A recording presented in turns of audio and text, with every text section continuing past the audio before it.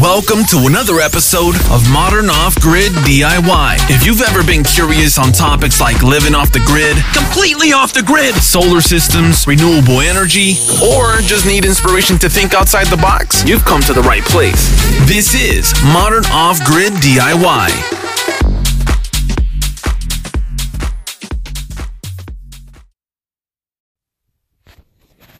Hey everyone, welcome back to Modern Off-Grid DIY Podcast. In this episode, we're going to talk about, should you live off-grid? Should you consider living off-grid? This is a debate that happens sometimes. And it's really a personal choice in the end. But there's some things that will deter most people from going off-grid or living off-grid. Okay? The thing is that when you live off-grid, to be honest, when you first decide to set up like an off-grid cabin or build a place, there's a lot of challenges. And the first challenge, about living off-grid or even living in your RV or your van or whatever it may be is electricity, right? That's the biggest issue, really. Electricity and refrigeration for your food, right? And so for most people, it may be a really daunting task and they just can't handle that lifestyle. And that's perfectly fine. There's nothing wrong with either scenario, right? But we have to understand when you do decide to go off-grid, it's not as easy as you just saying, I'm going to go off-grid and that's it, right? You have to do there is work involved. But as time goes on, after you get yourself set up, things become a lot easier, way easier. So at first, yes, it's going to be very hard. So I'll give you an example. If you decide to build a cabin off-grid, or, you have an RV or a van, you're trying to live off-grid or you're traveling a lot, obviously you're going to need some type of electricity.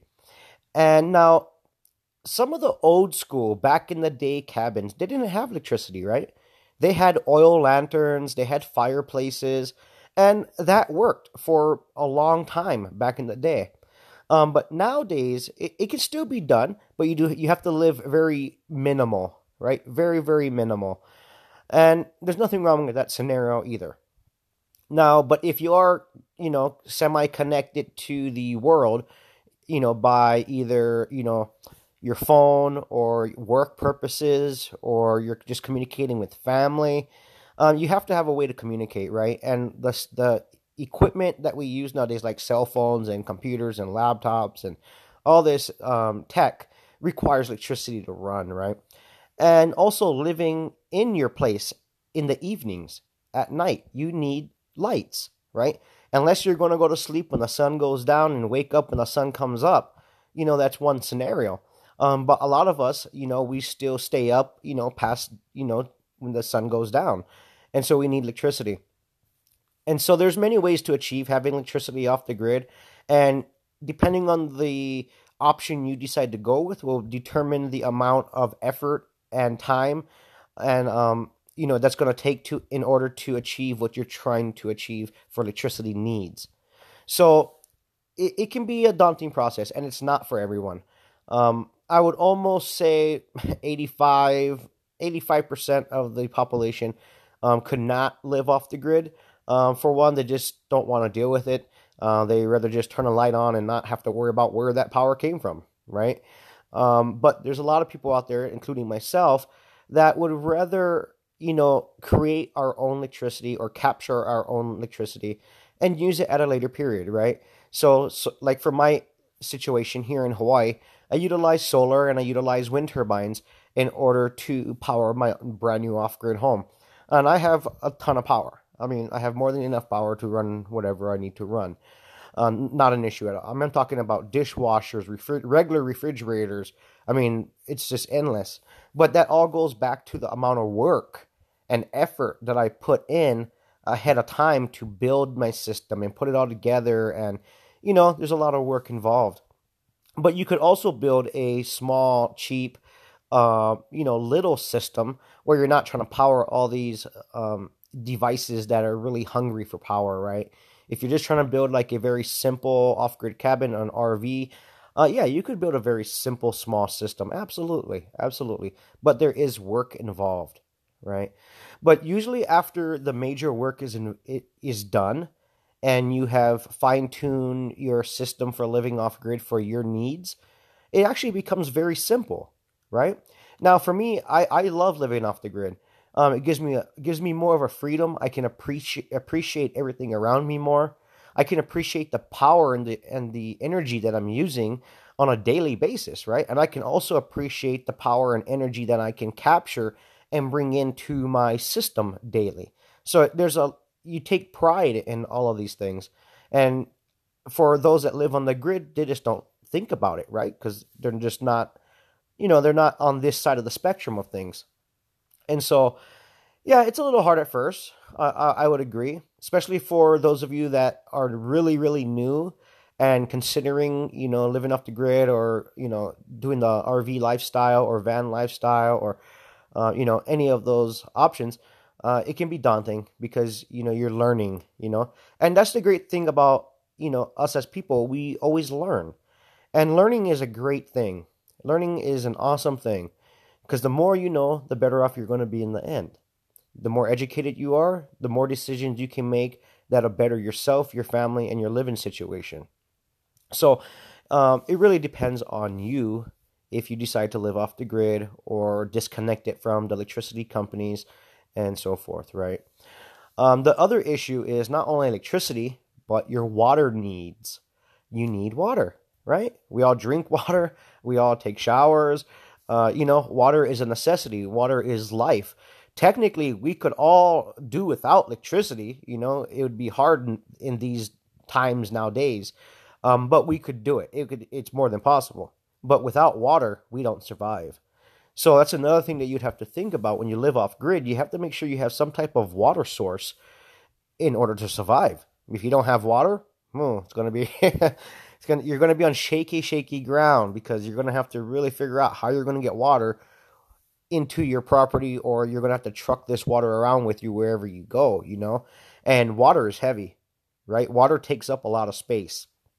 So it can be that water by itself can be a dump off 90%, and you can start to enjoy what you've worked hard for and where you're at. So something to think about. So living off the grid is not for everyone. Absolutely not. And honestly, some people do not need to live off the grid because they just couldn't do it. Unfortunately, we just live in this day and age where, that's just how it is, unfortunately. But there's more than enough people out there. Now, I should address one thing too. So people that live or decide to live the RV lifestyle or van lifestyle, I do have to commend them, because that's a very minimal living, a very minimal way of living, right? Because you're in a lot smaller space, and for some people they can't do that, and for some people it's not a problem, right? It just depends on you as a person. But when you live that lifestyle, you have to be very efficient on what you're doing, as far as not only electricity, because you only have so much space that you could maybe potentially put solar panels or carry this stuff around with you, and then also water and food, right? So I do commend them, because that's you really have to adjust your lifestyle if you're not used to that type of lifestyle. That can be a very big change for you if you're not used to it already. But I have seen a lot of people that have been building some really nice, travel vans and RVs, and, really decking them out and making it really comfortable for them. And awesome. That's awesome. Awesome. But for myself, I'm not really an RVer or, traveler in that sense. Maybe not at the moment, at least. Maybe in the future. But right now, my off-grid home here in Hawaii has taken a lot of work to get where it's at. And, don't get me wrong, there has been some stressful moments along the way of building this brand new home. A lot of ups and downs through the process, but that's like anything else in life, right? It's never just roses, and we have to deal with these road bumps sometimes. But now that, most of all the work is done, and, I'm actually able to start reaping the benefits and enjoy, what I started to build. And, my stress level and all the hard work level has dropped 90%. And so I feel like I'm in a way better situation now. Now, personally, would I ever go back to living on the grid? Probably not. After living this lifestyle and understanding the freedoms and understanding your environment around you, I honestly would not want to go and live back on the grid at all. At all. But there's nothing wrong with people that want to do that, you know? So anyway, guys, thanks for tuning in for the podcast. Stay tuned for the next one. I'm going to be dropping some information. We're going to be sharing some stories, and we're going to keep these wheels moving. Process. But let's give a scenario that you decide that you want to live off grid and you want to build like a small cabin or a little house that's off grid. As far as the water needs, if you can find a property that has, a well, you're going to be sitting pretty good, right? If you have a property that has running water or a river of some sort, that's a source of water, right? Obviously, you're going to filter all this water and, make sure it's very clean for you before you consume it. There's also, if you live in areas that rain a lot, you can do rain catchment, right? And then you can go ahead and filter that water as well. So I'll give you an example. I have water here at my property, but I actually filter it through a reverse osmosis system. So that way my water is always the cleanest that I can get it, right? So that way it's safe, Now, if you decide to buy a property or you already have property that don't have any water on it, then you have to figure out how you're going to get water in. And usually that means you have to truck that water in. You have to bring water in every time you come in. And if you're living there year round, you really have to come up with a better source. Now you're talking about having big water tanks, having them filled so that way you can, have water on demand when you need it. So that's the other caveat. Water itself is essential. No matter what anybody tells you anything else, water is essential. You have to have water. We can do without electricity, okay? But we cannot do without water. And then also the other thing is food, right? We all eat. We have to eat in order to survive. That's just how it works, And so that's another thing. If you live in an area where you cannot collect your own food or go hunting or any of those sources of food, then you're going to be in a predicament once again.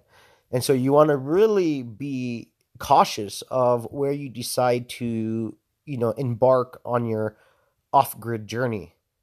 Because you could really get yourself into some trouble. Because if you don't have water, for instance, or if you don't have food, you have to bring that stuff in. And that's not a problem if you can manage that and deal with it. But you just have to be aware that that's going to be an ongoing thing as long as you decide to live that lifestyle in that area. So lots to think about for sure. But there's a lot of places in the mainland or across the world that, you guys get more than enough water and you guys have more than enough, food and vegetation around you to survive. And that's awesome. Awesome. And there's nothing wrong with, bringing food in from time to time because we want to mix it up, and there's nothing wrong with that. But living off the grid in general is harder at first. Absolutely. All the hard work goes into getting yourself set up and getting yourself comfortable, right? And then after that, it still requires work, but not as much, right? The workload drops. Go listen, download, and subscribe to the Modern Off-Grid DIY podcast, available today on iTunes, Apple Podcasts, Google Play, Spotify, and YouTube. Modern Off-Grid DIY, inspiring others to think outside the box. Support the podcast today. It's also available on anchor.fm/freeyourmind, and there's already a ton of episodes for you to binge listen to and learn how to live off the grid in these modern times and do it yourself. Once again, it's titled Modern Off-Grid DIY. It's also available on Podbean, Stitcher, Breaker.audio, and Overcast.fm. Make sure you subscribe to stay up to date on new releases. Modern Off-Grid DIY. Go listen, download, and subscribe today.